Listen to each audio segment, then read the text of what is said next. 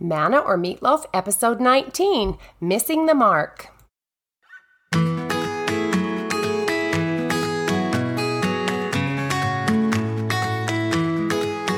Hello, hello. Well, this should be interesting. So this is the first podcast that I've done that I'm totally shooting from the hip. I usually try really hard to make each podcast a matter of prayer, and today I'm just going to say it like it is. It did not come together at all like I wanted to this week. I kept changing my mind, things kept getting in my way, and then before I knew it, it was Saturday night, and I had the opportunity to either play with my grandbaby from California who was visiting or work on my podcast. And you know what I had to do, right? And then it was Sunday morning, already late. They usually publish at 1 a.m., and my husband, who was flying in from a trip to Alaska, was getting home, and I missed him horribly. So I had a nap with him, and well, here we are. So this is kind of the way it looks. Because of the commitment I made to myself, I'm here. I'm showing up with all my honest imperfections, and what I'm truly hoping is that you'll give me the benefit of the doubt and think that it's better than not showing up at all. So I'll be honest, I'm having a little bit of a pity party today. Don't worry, I fully intend on giving myself the hour I have designated to fully feel my feelings, and then I'm going to go to work, pull my day up by the bootstraps, and just get over it. But for now, if you're listening, you're officially invited to the party, and hopefully we'll learn a few things together. Why am I borderline sulking right now like a little 4-year-old? Well, I'll tell you. Our youngest daughter, Allie, her husband, Kyle, and their 1-year-old on Friday live in California, and they were here all week. And having them here made me realize just how much I miss them. I love it when they come, but I cried watching them drive off. Realizing how much I miss them made me think of a lot of other things I miss. I miss mornings without headaches and sinus infections. That's a big old drag, I can tell you that much. I miss my patients, the hospice patients that I've been able to serve and love just prior to their passing. I've done that for 9 years now, and I've had that great blessing of zoning their feet every week while they were on our service, and just got to help them during that very precious time in the very last part of their earthly lives. Well, I haven't been able to see them, and many of them are unfortunately gone now since March and coronavirus. I miss them, and I miss the perspective they always shared with me. I miss being able to eat a whole entire raspberry fritter without thinking, oh, that one's going to hurt, the scale anyway, and then also being able to pull weeds for hours and thinking the exact same thing. I miss my dog. I know my kids are going to say, seriously, right now, but I do. I know she was a pain, but she was a good girl.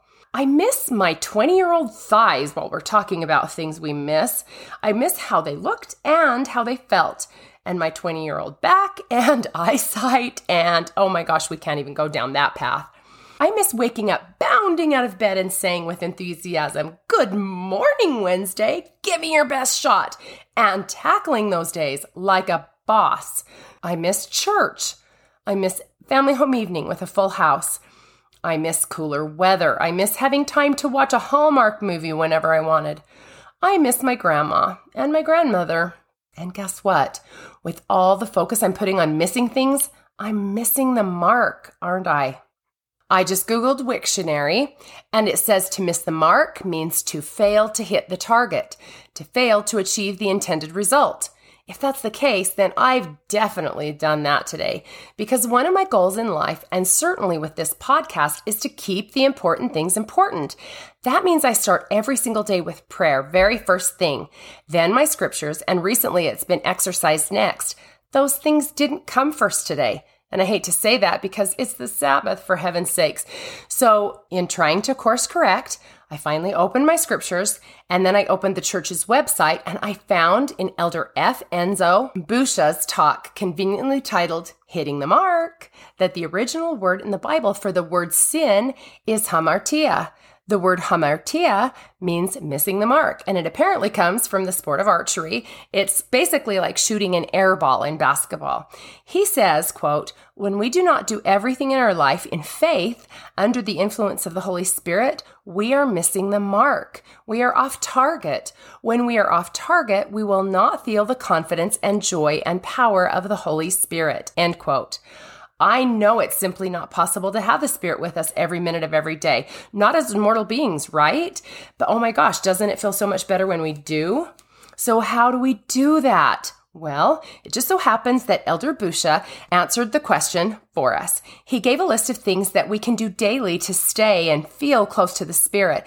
And I love it when my direction is confirmed because that is exactly what I needed today. Some of my favorites from that list included, quote, embrace each day, no matter how it looks, with an enthusiastic welcome, end quote. Oh, I definitely missed the mark on that one. Quote, steer your thoughts away from yourself and direct them in gratitude and love towards your Savior and your Heavenly Father. This will help you overcome fatigue, despair, and physical sickness. Choose to accept the challenges that must be part of life. They can draw you closer to Heavenly Father and make you stronger. Feed your own spirit. It needs constant nourishment. Sacrifice your selfishness. Meekness prepares you to receive the Spirit. Put all frustrations, hurt feelings, and grumblings into the perspective of your eternal hope. Oh, I love that one. Pause to ponder the sufferings Christ felt in the Garden of Gethsemane. Realize that Heavenly Father knows you are not perfect. He will give you comfort and suggestions of where to improve. Understand that your Father in heaven knows better than you what you need. Listen and then follow the suggestions he makes, even the uncomfortable ones. Over time, everything will fall into place. Forgive and you will be free again. Avoid pessimistic, negative, or criticizing thoughts. On the road toward salvation, let questions arise, but never doubts. Avoid rush and haste and uncontrolled words. Divine light develops in places of peace and quiet. Serve with all your heart, might, mind, and strength. Realize when you are asked to sacrifice that Heavenly Father wants to give you something better. End quote. So, already, and with only 10 minutes left in my hour-long pity party, I am starting to feel so much better. Thank you, Elder Busha. It's a lot easier to see clearly how my day was derailed when I look at it through the lens of this talk. I can see the thoughts and self-talk that by default steered my day down the wrong road. I let the things I wanted and missed override the thoughts of the things I have. I even have a pillow in my room that says, the trick to having it all is believing that you do. How do we forget so easily that simple truth? And another misstep in this day for me was perfectly illustrated in one of my favorite thoughts from my thought journal. It says, don't look back. You're not going that way. Fine, who wants 20-year-old thighs on a 50-plus-year-old body anyway? That'd just look unnatural, right?